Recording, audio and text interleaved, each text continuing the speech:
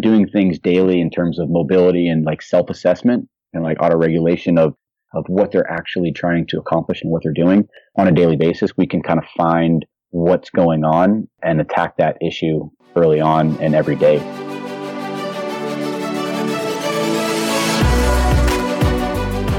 Hey, and welcome to Ahead of the Curve.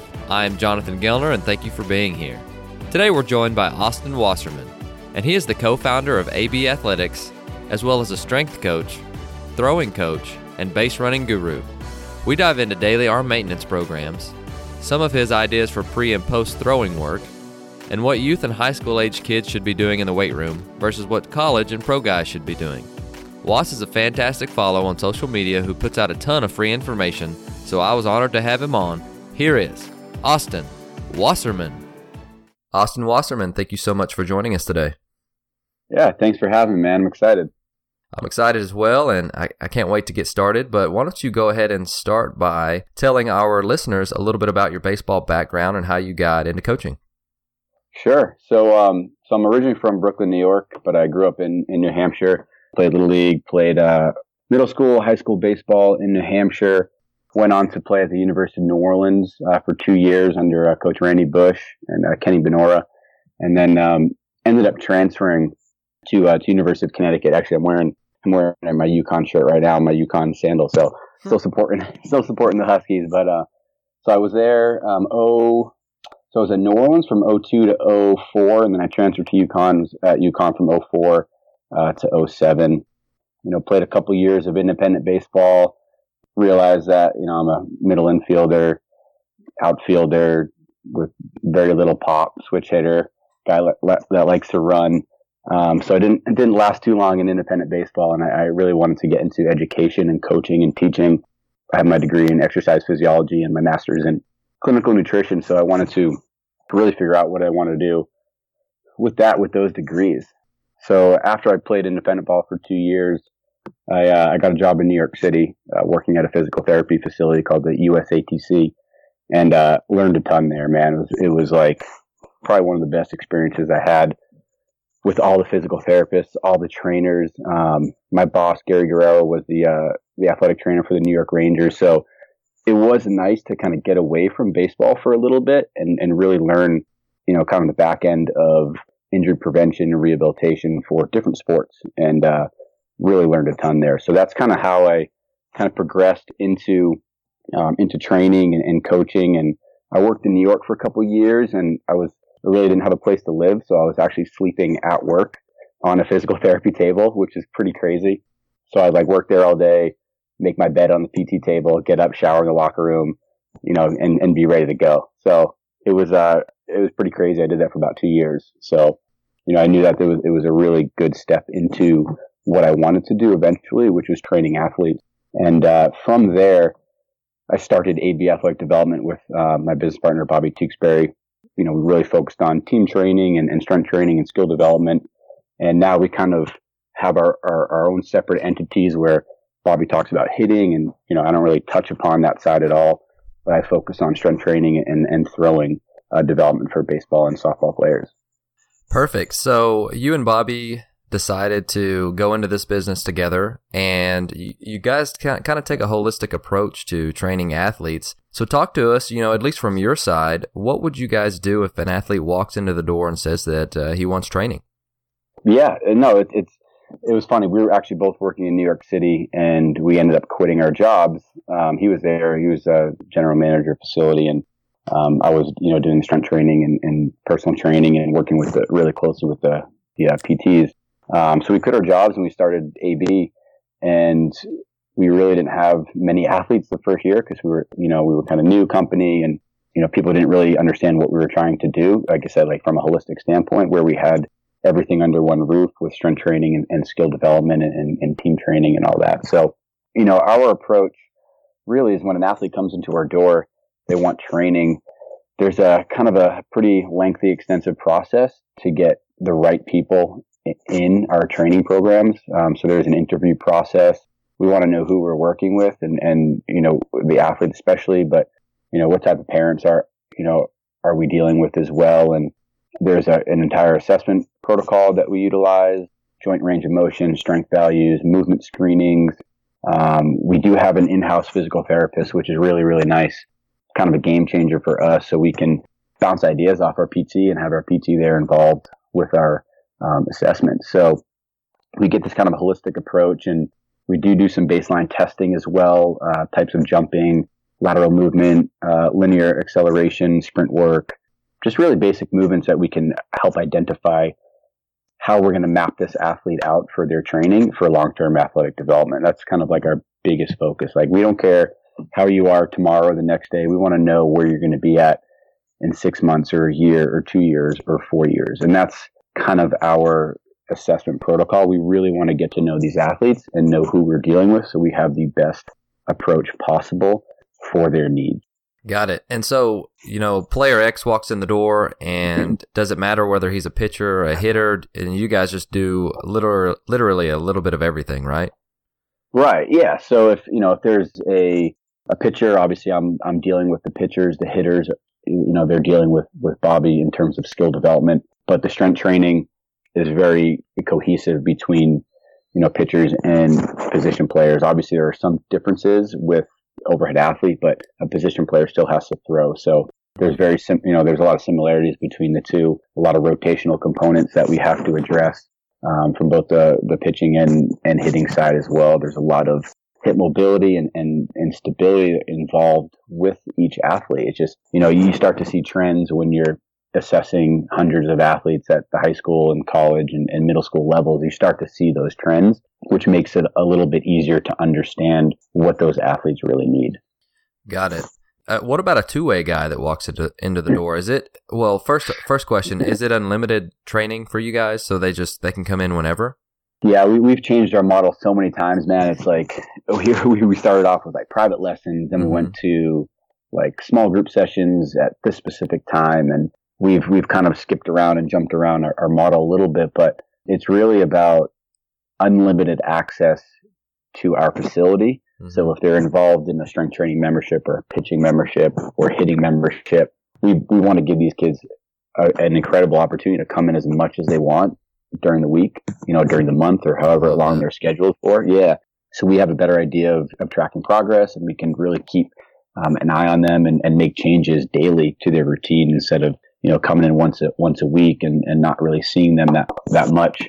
We don't really know what they're doing outside unless obviously we have some online training and remote training protocols that we've established. But we really like that unlimited access to the facility so we can work with them as much as possible.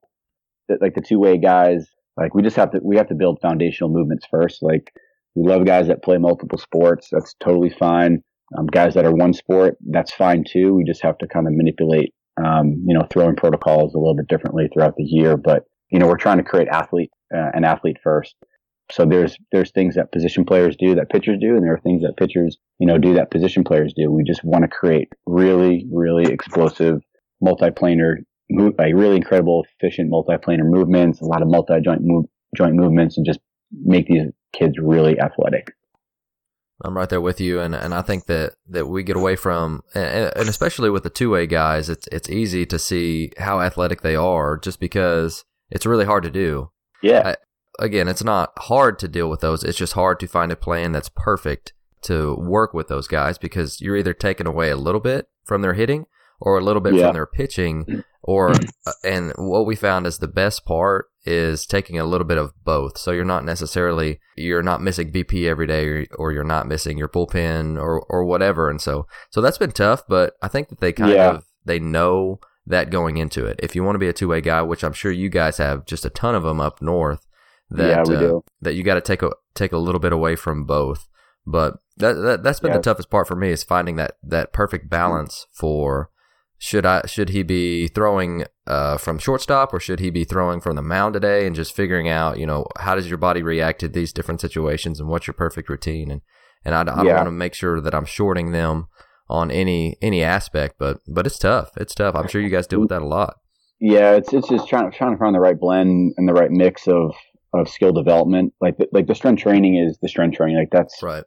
That's kind of, annual, monthly. Like, they know they have to be doing something, whether it's a recovery day or an explosive day. or a heavier lift day, however it's modified. But the skill development is certainly challenging. It's, when's your bullpen session? Are you going to do hitting that day? So it's kind of a case by case basis and how the athlete's feeling for that day. And, depending on where they're at in their season, and, of course, like how many innings they've pitched throughout the season, in the spring and the summer, like that's going to play a role in, how we program for those two-way athletes as well. So, when a kid is shut down for, 6, 8, 12 weeks out of the season, obviously the strength training can start to increase, and maybe that's a time where we do more hitting if they're a two-way guy, and then before we get into our actual, throwing protocol and our bullpens later in the year. For sure. So talking about the off season, what should our main goals be for the off season? So you're saying, after summer ball until, we start in January. I'm not sure whenever you guys start, but what should be our main goals for what we need to be doing in the off season for sure? Yeah, we start like April is when we get out. Okay.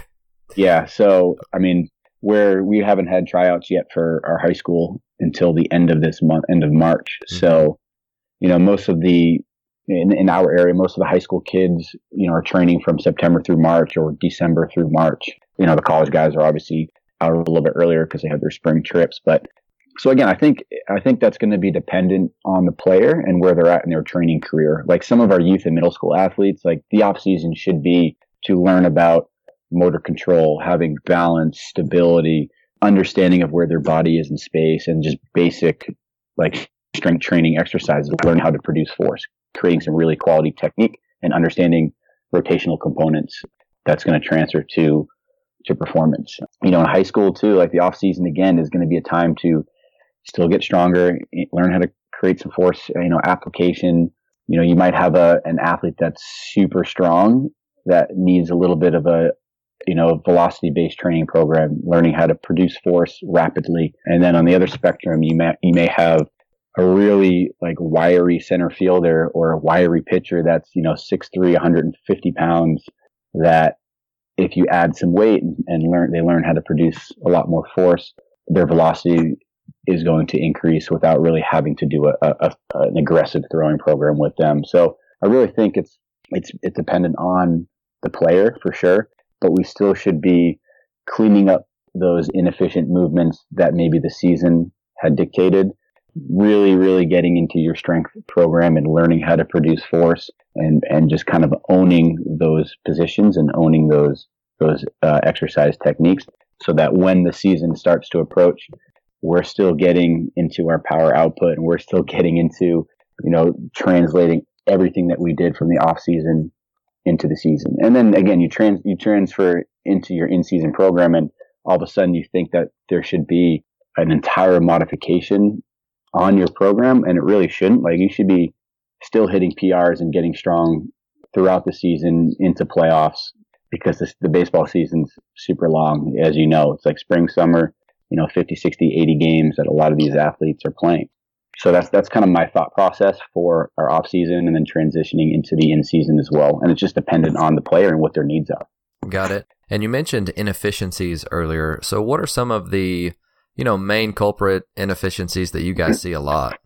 Sure. So you're going to see a lot of really poor tissue quality, which leads to poor range of motion, potentially at the hip and the shoulder.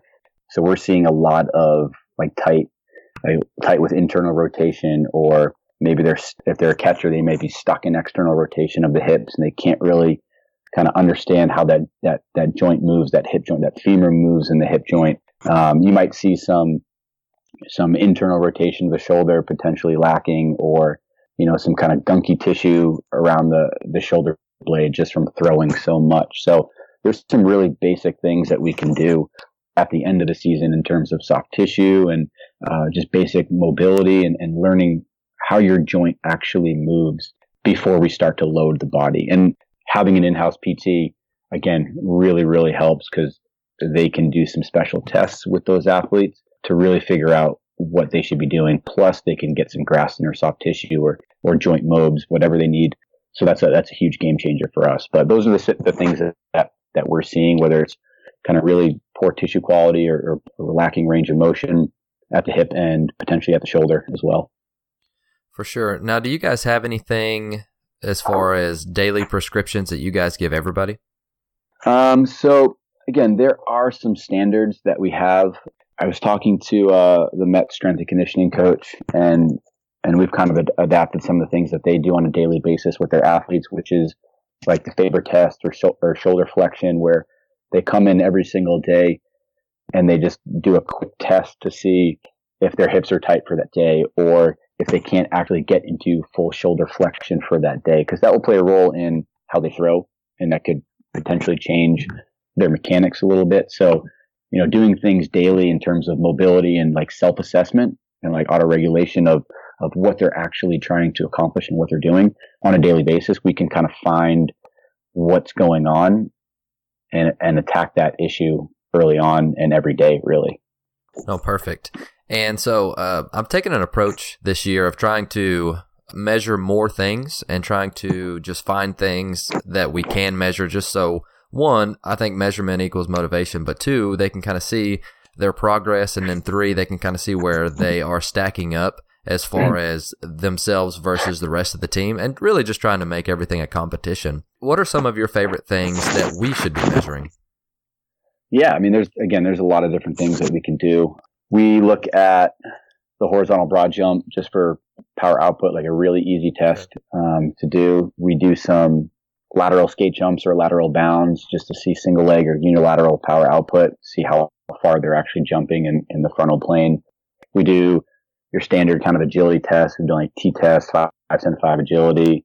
We've done 10-yard sprint. We've done a 20-yard dash. We've done a 40-yard dash. We've done a sled push as well. We have, the Prowler sled, wherever you get your sleds from. We've done like a 20-yard, 10-yard split just to see how they moving force, how they push, pushing a 75-pound sled or 100-pound sled or whatever it is.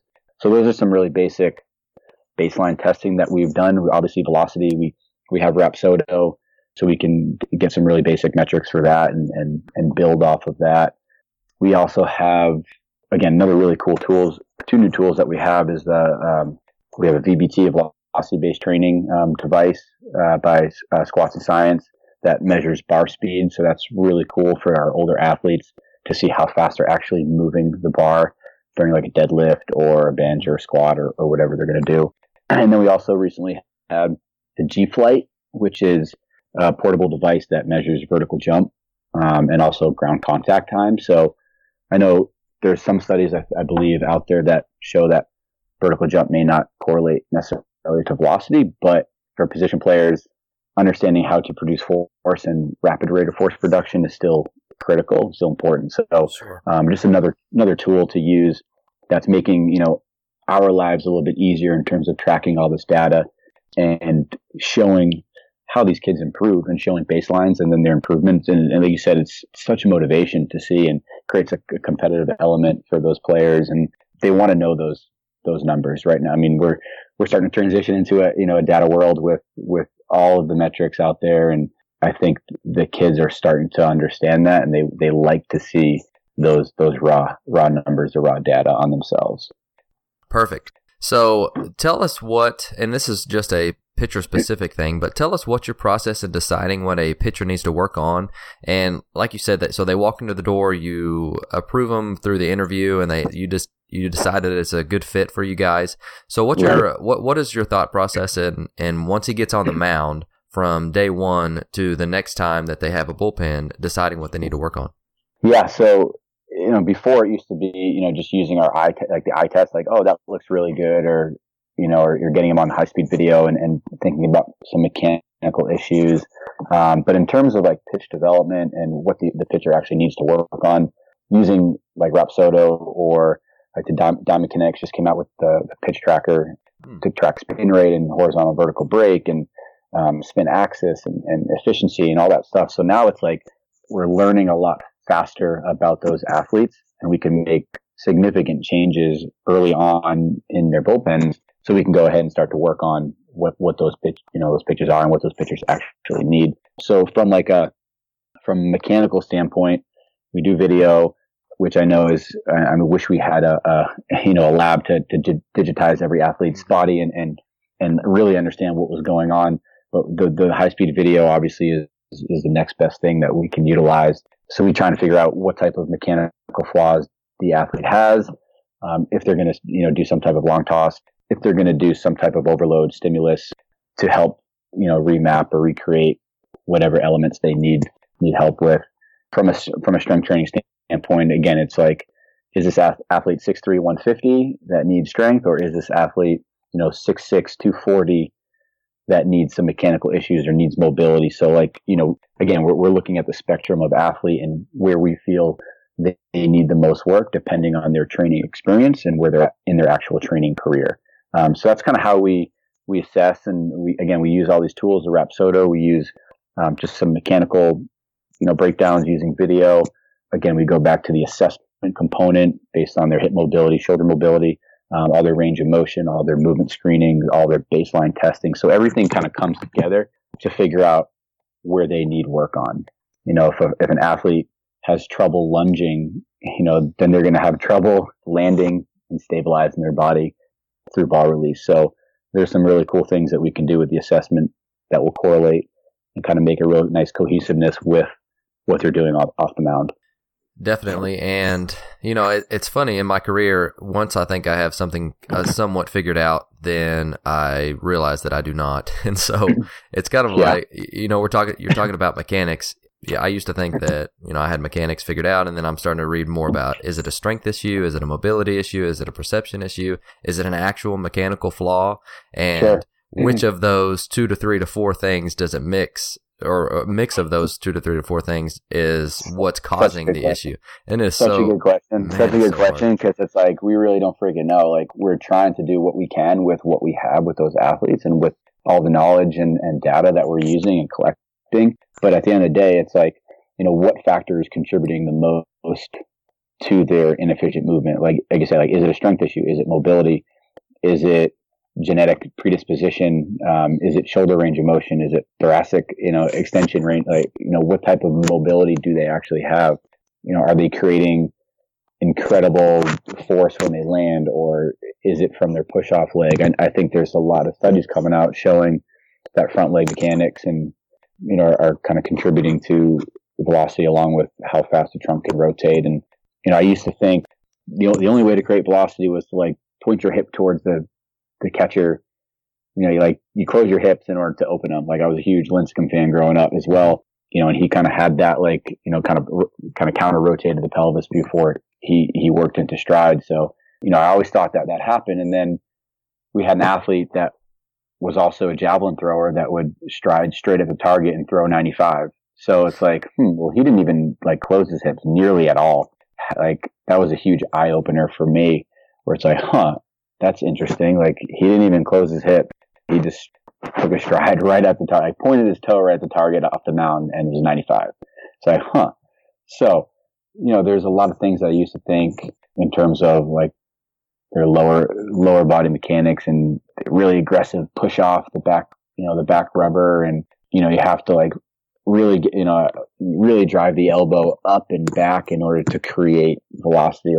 There's so much more to just mechanics. There's your sleep, there's your nutrition, there's your recovery, there's your volume of throwing, there's your prep work, there's, again, genetic predisposition. So there's a lot of factors that go along. That's why, it's such an intriguing sport and such an intriguing position, because there's, it's a big puzzle. You're trying to put the pieces together and help these athletes as best you can. And it gets really fun when you start to kind of dig through all of the pieces and figure out what's their limiting factor or what's their, the key performance indicator that's really going to make this athlete great. Definitely. And I think that's why I've taken the stance of trying to measure everything and trying to, especially with pitchers, because their weekly routines are pretty much set for the most part. I know you guys play 4 or 5 games a week, but we play twice. And so trying to figure out what their perfect weekly routine is has been, vital. And I think you answered that a whole lot better than I would, because I would have probably just said, it depends. I think that's been kind of my default response in the last 2 years, because 2 years ago I would have said, no, it's this, or this. And now I'm like, well, it depends. And so, man, that's why our job's so hard. it's so hard. And I think for like New England schools or schools that, are stuck indoors a little bit longer, I think, we're trying to cram in a season in a specific amount of time before the summer season hits. And I think we get kind of overwhelmed with how many games we have to play in a specific amount of time, and, not doing what you're supposed to do throughout the week or on off days or on the weekends to make sure that you're prepared for the season. I think, kids get into trouble, and, at the end of the day, it's still the kid has to be accountable for what he's doing. The coach is presenting information, giving the kids opportunities. The parents are probably doing the same thing, giving these kids an opportunity to be accountable and to kind of take care of their arms and their bodies. So the player still has to be accountable. If you're playing on, your games are Monday, Wednesday, Friday, and you should have a plan for Tuesday, Thursday, Saturday, Sunday of what are you doing? What's your strength training like? What's your recovery like? Are you doing soft tissue? Are you doing mobility on those days? Are you taking a day off? What are you doing on those days? So I think it's challenging. I feel like for New England schools, especially like middle school, high school, just because we're trying to cram in so many games in a short amount of time before, the summer seasons and the travel and travel organizations as well. So it's certainly challenging, but it's very intriguing, and it's fun to kind of dig through this. Oh, for sure. And, something that I've really tried to work hard on this season, and I know that there's a lot of coaches out there that not struggle with this, but it's something that's really hard because it changes day to day, week to week, player to player, and that's trying to individualize training with 30 to 40 kids. Yeah, and so that's really tough. So, what's your advice on how what I don't want to say most bang for our buck, but yep. How can we do that better? I think again we kind of talk about this on a daily basis with my strength coach, and we have the baseball strength training manual and the softball strength training manual to help high school coaches or high school strength coaches or other coaches that are trying to implement training with their teams. And we're probably going to modify the book a little bit to give the coaches an option based on their assessment. I think an assessment, just even if it's like the most basic assessment possible, like 4 or 5 exercises to really understand what that athlete needs, I think will go a long way. So having, for example, a squat, right? Really basic back squat or front squat, let's just say, you do an assessment and you deem that an athlete has really a narrow stance that they're comfortable in or a wider stance that they're comfortable in. So there should be modifications to that squat based on that assessment versus, all right, everyone is going to squat in this pattern.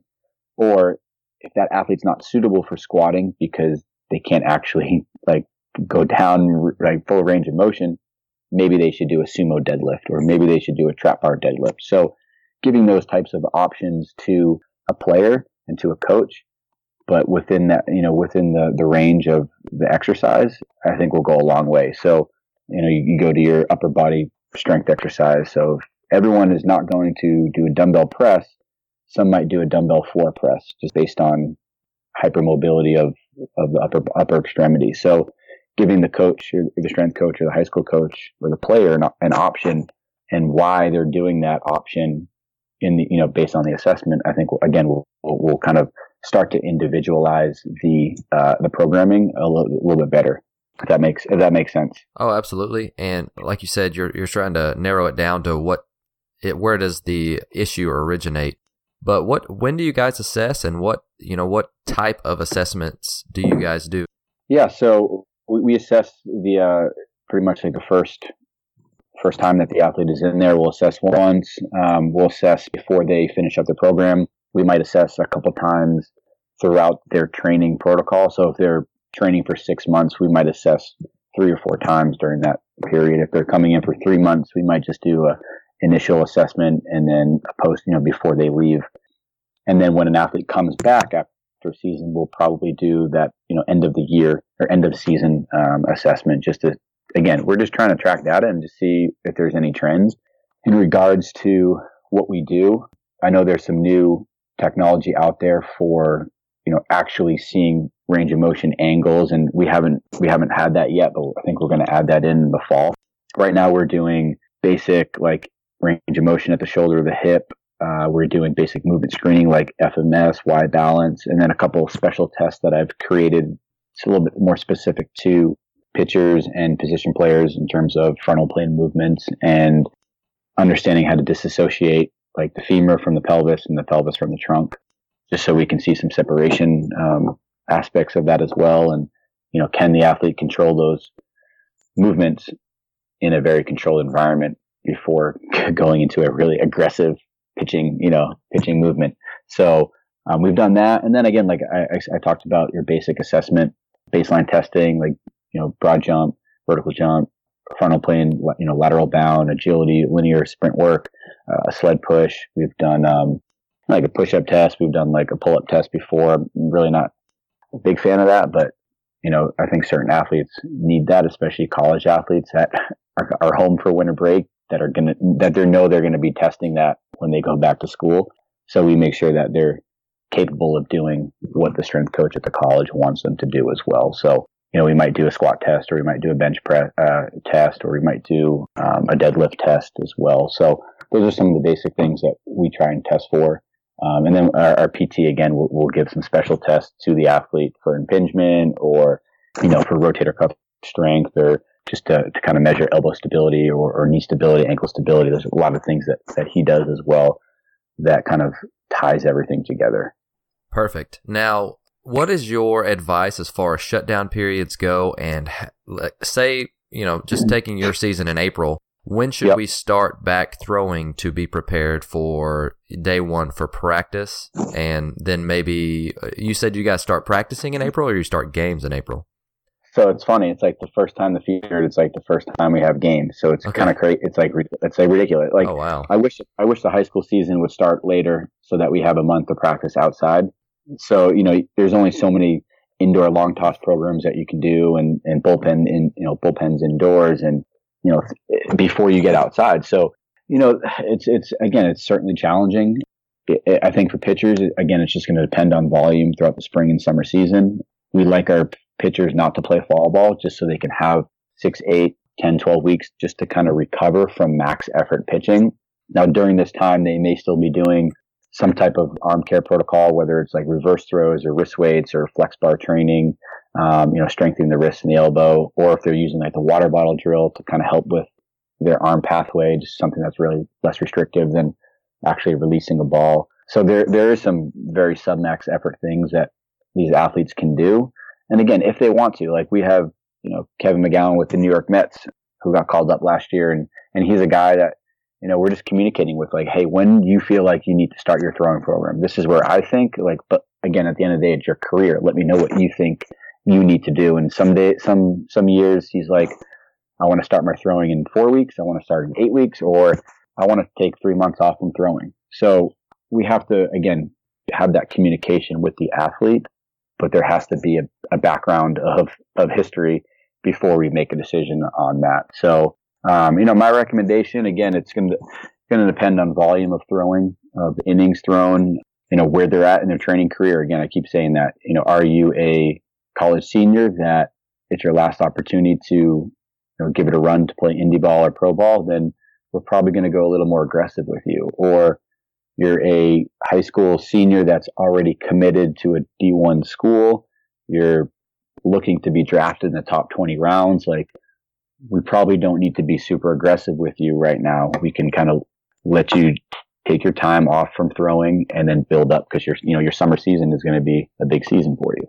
Well, let me ask you a question that I've really been wrestling with a little bit. Should we be, I know the recommendation is 1 to 2 months off. And like you said, it depends on the kid. Depends on how much they pitch in the spring and the summer.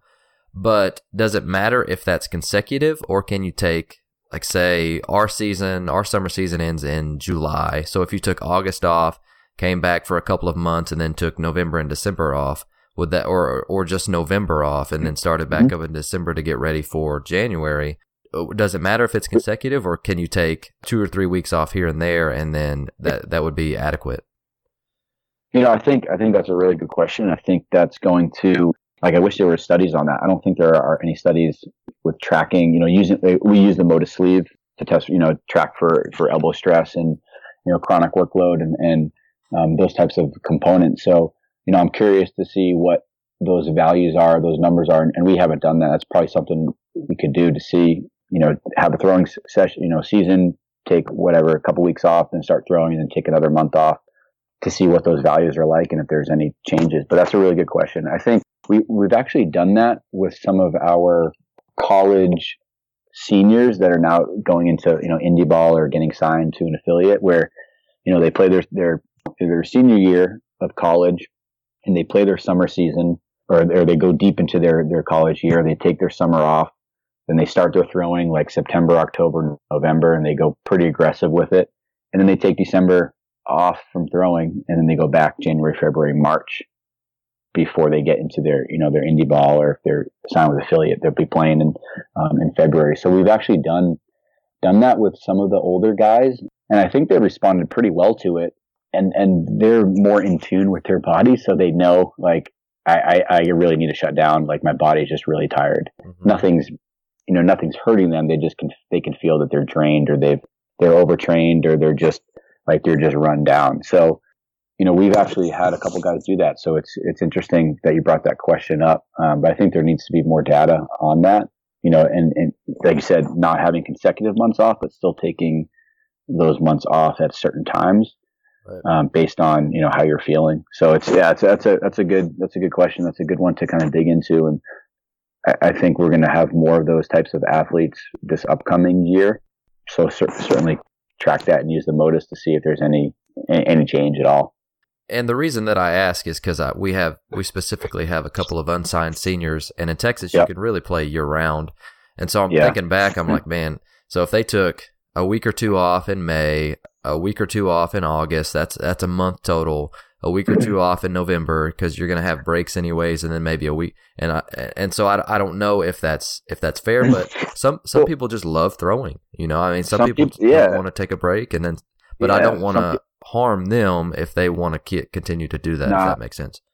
I know what you're saying. I mean, we have guys that love to throw too, and just they'll want to throw after a pitch, 100 pitch game that they've thrown, and some guys like to long toss a lot. Some guys like to long toss a little bit and then blend in just like really sub-max effort, like play catch intensity days. And again, that's totally fine. Like, that's something that they feel they need to do, or they've been doing that for so long that it's kind of out of the ordinary for them not to throw. Like, it would, their mental, perception of, not throwing a specific day may be more negative for those types of athletes than picking up a ball and just like lightly tossing to the net for a little bit, or with their partner. So no, I think if you think about the strength training world, like, if you go hard and lifting as hard as you can, your max effort every day, there's going to be a deload week. Like, you have to have recovery days. I tell some of our pitchers, like, pitching is not like basketball where you can just go shoot every single day. You can only do, a couple max effort sessions a month, really, if you think about it, or, every 5 to 7 days.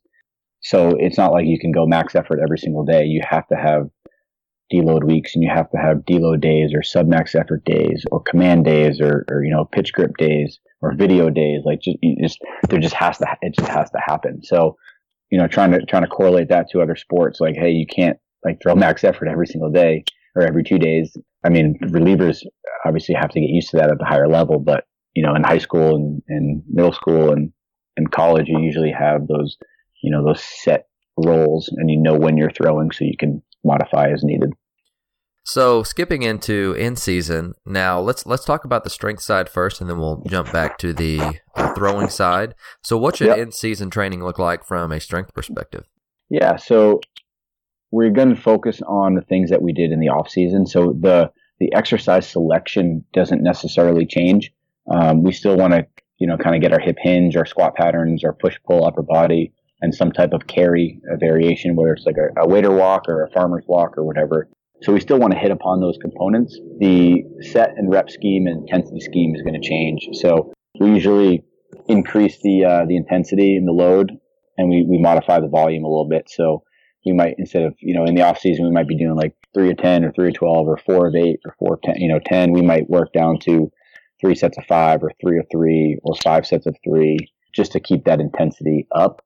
And kind of refining that pattern, the exercise pattern, while still producing force and making pretty significant gains throughout the season. So we don't really change the exercise selection of the exercises. We just change and modify the intensity, the volume, those types of schemes. So that's kind of how we structure our in-season.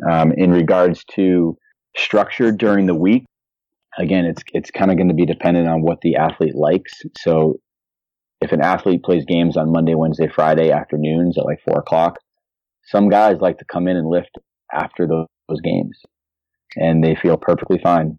Some guys like to not do anything after their games and then lift on Tuesday and potentially lift on a weekend. So they might do one day during the week and one day in the weekend. Some guys might do 3 days.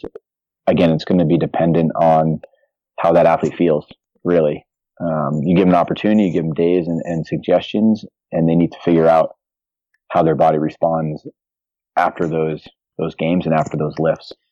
Sure. And we usually lift on on Wednesdays and Mondays and Wednesdays. So we've got 24 hours for the position players on Mondays. And so the starting pitcher has been like, hey, can I lift on Wednesday and then Friday before our game, because I don't necessarily want to lift 24 hours before, which some guys do. I know I had Zach Dakin on a couple of months ago, and he talked about how they lift the day, like on game day, and said on game day. Yeah, 24 hours would be fine. But, it's one of those tricky balances to where, if you're trying to take an individualistic approach of, okay, so you're going to own it, you're going to do it on your own a little bit. I may be in there to help you, but it won't be in a team setting. But if you feel like this is your best chance to succeed, then I'm okay with it, and just making sure we get our work done. So how does that look like in the North whenever they're playing, 4 or 5 days a week? Yeah, I mean, the 24-hour rule is good. I like that rule. I know when I played at UConn, we were lifting in the mornings 2 days a week. It could have been on game day, or it could have been on the day before game day. Just depending on where the lifting fell out and where our travel was. So, and again, you can always modify. It's really about getting up, getting moving, getting some blood flow. Kind of activating your muscles and just kind of get your mind right for that day. For me, I looking back, when I played independent ball, like I wish I did more lifting on game days versus opposite days, on off days, just because I wanted those off days to be fully off. For me, I was a position player where I can just kind of do some mobility and not really focus on throwing. It could be like a 15, 20 minute session versus I know I'm going to be playing that day. I know I'm going to be moving. Let me get out. Let me get let me get rolling. Let me lift a little bit before. I wish I kind of did that in pro ball. Versus just, not doing anything, which, you don't really do much in indie ball. It's kind of weird. So I wish I did more of that.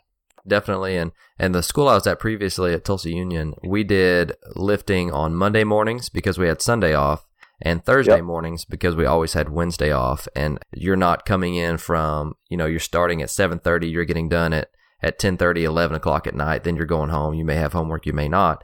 Those nights that you're going to be done with practice before 6 o'clock, and you're going to have plenty of time to recover. And so that worked out really well. We did play on some Mondays and some Thursdays, but the kids really bought into that, and they were just fine. We got stronger as the season went on, but I really liked that routine, and I thought that was really good, and it was really well thought out.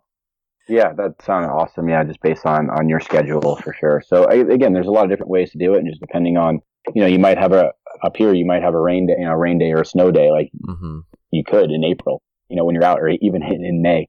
So, just trying to figure out what the best option is for your team, what you have access to, and when you have access to the facilities will certainly play a role in when your athletes get in for lift. But I still think it's really important to hit your basic components.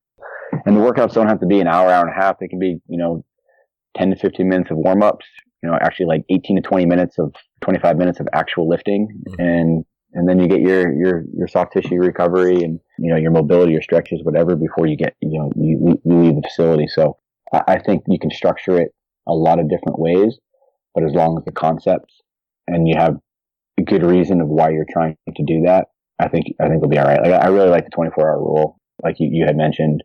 And again, it's just, when you have your own facility, you can kind of keep it open all week and let those athletes pick and choose when they want to come in based on their schedule and based on their homework and based on how they feel. Oh, definitely. So let's go ahead and talk about pitcher in-season routines. And do you work? I'm assuming that you work with even the high school guys about building a perfect routine for them. So can you throw out, let's say you're going to pitch once a week. So what does, besides game day, and you can even go into game day if you want to, but what do the other 6 days look like? And if you want to go talk about game day, you can talk about that as well. Yeah. So, we'll start with game day, I guess. So if a pitcher is going to start, let's just say, in high school, let's just say Monday. Let's just say Monday is their starting day. So we want to make sure that the athlete can either come to our facility before their game, or if they're at the field, they have a specific routine that they utilize, and it's going to be different than an actual training session. Obviously, they're going to have a little bit less time in high school, especially if they're in an away game and the bus is picking them up, whatever. So we have our athletes, our starting pitchers, make sure they understand their dynamic warm-up, their soft tissue. There's a couple different pre-throwing routines like we like to use with J-bands, a little bit of wrist weights that have been around for a long, long time. We've done some hip mobility. We've done some T-spine mobility before those sessions. And then understanding, how to long toss prior to a game if you like that. Some of the guys like to use overload stimulus, so different types of weighted, reverse throws or rockers or pivots. And that's, again, totally cool. And they're not doing a ton of sets and reps. They're not doing 3 or 4 sets. They might just do 1 set of 5 or 1 set of 10. Some guys might play catch like really light with a 9-ounce ball or an 11-ounce ball. Just, again, that's something that they've done for a long time, and they really like the feel after they do that with a baseball. And again, some guys just like the long toss with a regular baseball and then get into their bullpen work. So that's kind of like a pre-game routine. A day after, we like them to hopefully come in and lift, but also to do some type of mobility with their hips and their stability exercise with their shoulder, whether it's bands or if it's wrist weights. But we don't do a ton of throwing the day after. It might be a light toss day for them. So that would be Tuesday. Wednesday might be a higher intensity exercise. All of the pre-work and recovery exercises still pretty much stay the same, but their intensity of their long toss might change a bit, or they're just like light play catch intensity. Thursday might be a bullpen day for them if they wanted, where we have the facility open where they can come in to utilize Rapsodo just to maybe make a change before their next outing, or they might do their bullpen at school. Friday, some guys like to take Friday off or just kind of come in and do some soft tissue or do like an active recovery day where they're not picking up a baseball and they're just moving pretty well, and they might add another strength day on Friday as well. Saturday and Sunday, it's going to depend on how the athlete feels and how they want to approach that, following Monday start again. So Saturday and Sunday, it could be either an off day. One of those days could be another long toss session. One of those days could be another lighter bullpen day where they're working different pitch selection and grips and feeling some different things based on the Rapsodo data that they've used. And then they're ready for their Monday starting session again. So that's kind of how we've structured it and how we kind of talk to the high school coaches about that routine. Of course, there's going to be some modifications. Maybe they just don't have the gym space for that day or whatever it is. Maybe the kid is extra sore for whatever reason. Maybe his pitch count was a little bit higher. I mean, who knows? We try and, again, give them guidelines and then work within those guidelines and really help those coaches understand what their pitchers are trying to do. So we do work with a couple high schools locally. I'd like to work with a lot more, which would be great, but that's kind of how we structure our programs. So you mentioned that you had some pre and post throwing stuff that you guys do really daily, or for the most part daily. Do you mind digging into those a little bit?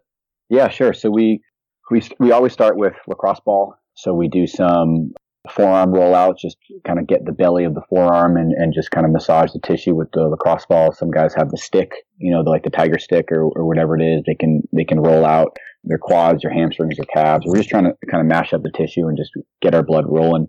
So we do some of that stuff. We do some hip mobility, some like 90-90s. We'll do some, old school like fire hydrants, just from hip external rotation. We've done some standing, just like hip internal rotation, external rotation, holding your hand against the fence and standing upright and kind of moving through some specific ranges. We get into these flex bars, flex bar twist. I have some stuff on my website on the flex bar training, and it was created by a physical therapist in New York City to combat little league elbow and tennis elbow. And I forget how many subjects they had, but they did a study on those athletes that were injured and those clients that were injured, and offering them the flex bar protocol versus another standard protocol. And there was a huge increase in their injury in terms of performance and less pain. So it was really, really cool. I think it was like 70% or 73% increase in, not having pain after they performed this protocol. So it was pretty cool. So we do a bunch of different style twists of these flex bar, which helps kind of, again, prep the elbow, prep the wrist, prep the shoulder for joint load. So we do those. We do some J-band work. We don't really get too aggressive with it. We might do a set of 5, instead of like 3 sets of 10, like a lot of athletes do. And then you can see their technique just kind of gets butchered pretty hard. So we try and keep quality over quantity for the band work. Then we go into some wrist weight style throws before we get into, we do some overload reverse throws, which again have been around in the PT realm for a long, long time for strengthening the posterior cuff and learning how to create some thoracic rotation extension and understanding how the torso kind of works against the pelvis as well. So that's a really cool one. That's one of my favorites, the reverse throw for athletes. Then we do the water bottle drill. If you're familiar with the water bottle drill, just a way to, so just a way for, again, the athletes to feel their arm pathway and shape, listen to how their arm is moving by the water shifting, and the coach can kind of see where the water is shifting at the right time. So it's a really good way for an athlete to warm up their arm pathway and just kind of understand where their arm is in space in relation to their body. So we do the water bottle drill, and then again, some guys like to do like pivot throws or rocker throws using an overload stimulus, and then we'll get into our actual throwing progressions, or long toss, or if they're an infielder, they might do some defensive style throws and catcher style throws. If you're a catcher, and outfielders might do some different variations that's more specific to their position. So that's kind of the prep work that we do on a daily basis. Again, it's going to include flex bars, bands, wrist weights, water bottle drill, rhythmic stabilization. I forgot to include that. There's ways to create rhythmic stabilization if you don't have like a body blade or a med ball to work against the wall. You can do some partner stuff, which is basically trying to keep the humeral head centered and positioned in the glenoid cavity, in that shoulder joint, so that the athlete can strengthen up the rotator cuff in a more dynamic way. So if one athlete's kneeling down, their partner is kind of giving them some perturbations or kind of moving their arm around, the athlete on the kneeling down has to help stabilize that humeral head and resist that motion of their partner hitting their arm. So create some really good rotator cuff stability in a more dynamic way. So that's kind of our prep work. Recovery is essentially the same stuff we do after a pitching outing or a long throwing session, which will include the bands, the flex bar, again, some type of rhythmic stabilization. We don't really do any throws after we've thrown. We had a throwing session. So all of it is really as a cool down and just a way to explore how that body is feeling right after they've thrown. And then we've done some Mark Pro recovery, stim with some of our athletes that they really like, actually, instead of icing. So there's a cool article written by Dr. Josh Heenan on icing versus not icing after a game or after a throwing session. So really interesting data for that. But that's kind of what we do after our throwing session and before our throwing session. And we want to make sure that the athletes are moving, whether they do some of these drills or not. Like, they just have to be moving and gaining back some of that lost range of motion that they may have just encountered during a throwing session, or cleaning up that tissue and laying it down a little bit better than what they've just done. They've just messed up their tissue, throwing over and over again. Like, the scap is retracting over and over again. Like, that tissue is going to get really gunky and gnarly So we want to make sure that we kind of iron that out and lay it out properly so that the joints can work a little bit more efficiently. I love that, and I think that you gave a great explanation of why you're doing what you're supposed, or why you're doing pre and post throwing stuff, and the different things that you guys do. But let's go ahead and skip into the advice section and talk to us about your own personal learning. So what's something that you've learned lately that you're really excited about? I think from like a pitching standpoint, using Rapsodo is really helping me understand where an athlete should be in terms of their throwing, like their arm slot, or how they can adjust to their movement and where they're releasing the ball and what pitches are actually the right pitches for that particular person. Like, before it's like, like you're very low 3/4 slot, but you're trying to throw like a 12-6 curveball. So it's like, how do I change that? Or maybe you should just throw a slider. Like now that thought process is a little bit better. And I know, like Driveline and Rapsodo are coming together and putting out some really good information and data for us to learn and get better, as well as coaches and player developers. And I think that's kind of one of the biggest things that I've learned recently from a pitching perspective is more pitch design and what pitches play off of other pitches based on release point and based on, that particular athlete's spin rate or velocity. So, I mean, I think the technology is incredible, and it's changing the way we see and how the coaches, other coaches train their athletes, and how the parents are understanding what their kids are trying to accomplish based on all this research and all this data. So there's a really good cohesiveness, between those companies and how they're portraying their information. So that was a big eye opener for me. I know Diamond Kinetics has a pitch tracker, built in the ball. So that's again going to help coaches as well teach their athletes specific pitches based on the information. Trying to figure out a way as we speak to get my hands on a Rapsodo. I know that's something that's just really changed a lot of people's and the way that they think about pitching, and like you said, it's just literally instant data that you can use, and so you're taking out some of the guesswork, and I love it. It's just speeding up the learning curve. I mean, that's really what it's doing, for players and for coaches, instead of doing the same thing over and over again in like a private session with no data. It's like, oh, that looks good, man. Like, oh, that was really good. That broke a ton. Like it's less, I feel like it's less stressful for the coach and the player developer because there's this information that we can interpret it and then have an educated response for why we're manipulating or trying to change this or change that. You know what I'm saying? So it feels like it's more real to the player, to the coaches and to the parents. Definitely. And so talk to us about some of your favorite resources. I know you've put out several different tons of articles, several different books, like High Level Throwing for softball and baseball, and I love those. Those are great resources. And appreciate it. Yeah, absolutely. And anybody in the realm that hasn't picked those up, make sure you guys go pick those up. But so what are some of your favorite resources that really have shaped your coaching career, or maybe you've stumbled upon recently? Yeah, I mean, I think, the Starting Strength by Mark Rippetoe, that's a really good book, really good read for strength coaches out there. There's a book called The Dynamics of Skill Acquisition, a constraint-led approach. And I'm not sure when it actually came out, but it talks about how to actually develop athletes from a young age and kind of a motor learning theory and how the athlete portrays, themselves in the environment and what tools we can use to help these athletes really maximize their performance. So that's a pretty cool book. The Franz Bosch book is the strength and coordination book. That's kind of like a mind blowing book. I read it like a bunch of times, and there's chapters in there that are like, whoa, it's like, what? Yeah, it's really, really incredible. I thought that book was kind of inspiring and again, a different thought process. There's another book again for the strength training side. And there's this guy, Robin Lund.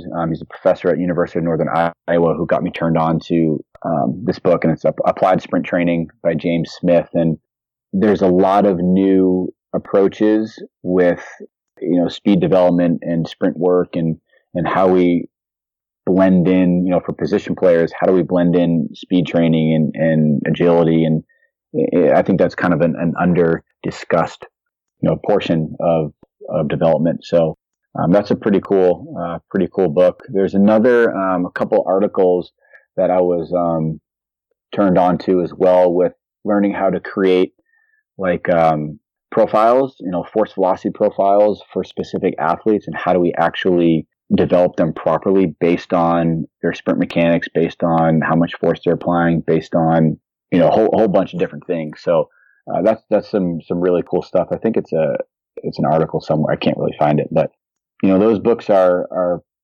pretty powerful to start off with. I know, again, there's a ton of good resources out there.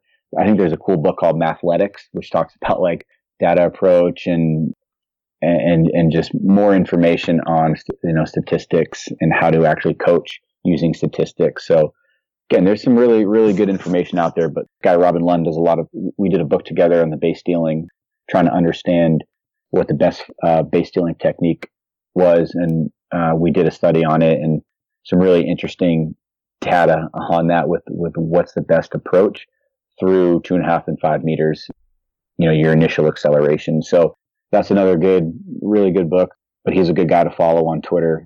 And he's just a really smart dude that's turned me on to a lot of these books.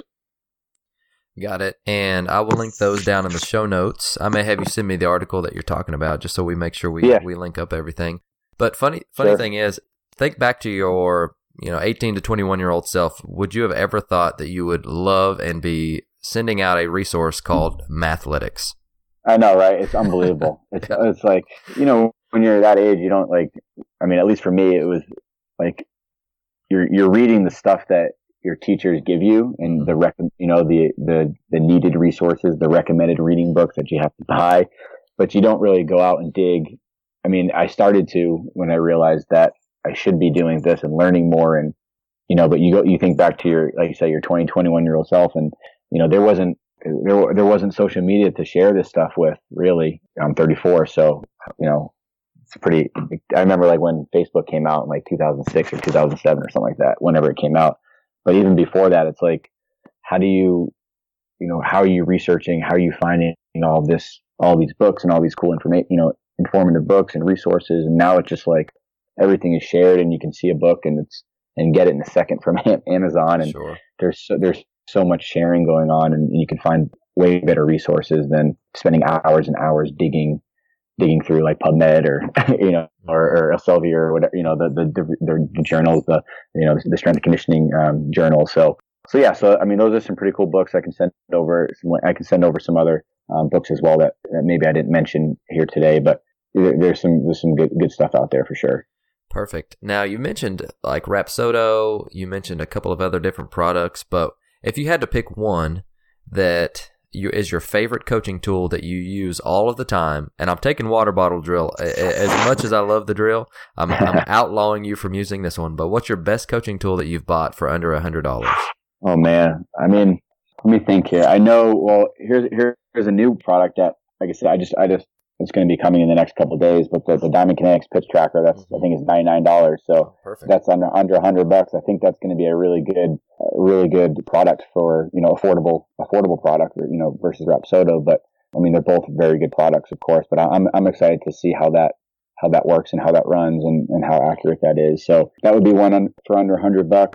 Like if you can like create a gear package or an equipment package for an athlete, I think like some type of medicine ball, some type of band needs to be in there, some type of potential wrist weight or flex bar for pitchers, a foam roller or a lacrosse ball for your soft tissue work. I mean, again, those are probably all those you can get for under $100, and it's just learning how to take care of your body, So I mean, I would recommend all of those cheaper products, med ball and flex bars and J bands and some type of lacrosse ball or foam roller to have in your bag to help. So, but I'm excited for the Diamond Kinetics on the pitch tracker, the ball. So that would be interesting. Absolutely. And Was, thank you so much for joining us today. Can you take a minute or two to tell us how we could get in contact with you if our listeners have any questions?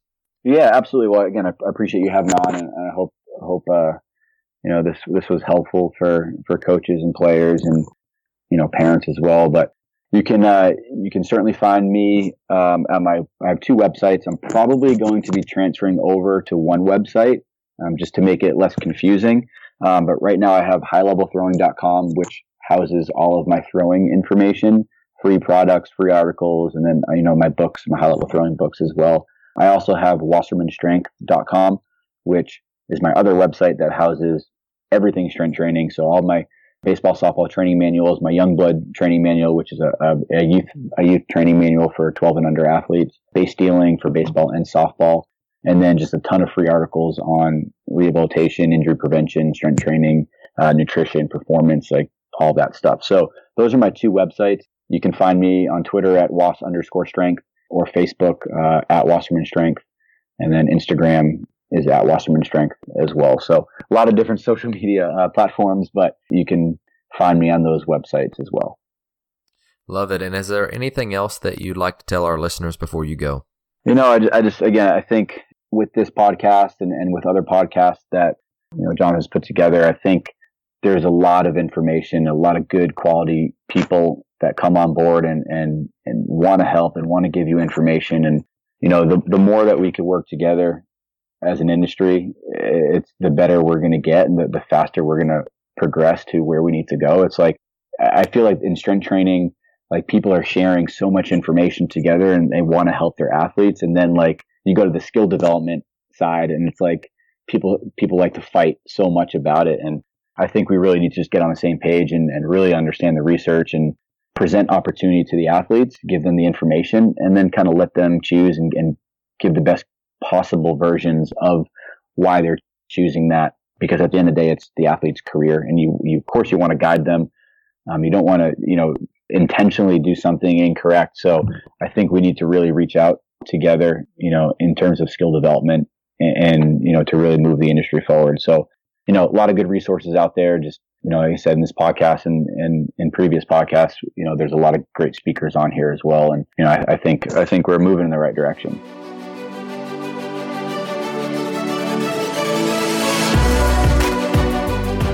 Thank you for listening to Ahead of the Curve. If you'd like to view the show notes or get in touch with me, you can find all of that information on our website at aotcpodcast.com or on the Texas High School Baseball Coaches Association app. Help us out by subscribing, rating, and reviewing the show. But before you go, here's a quick word from our friends at Keeper of the Game. Hi, I'm Cam Wright, Keeper of the Game player rep for Frisco American League and Dallas Junior Wheelchair Mavericks. Thank you for supporting Keeper of the Game.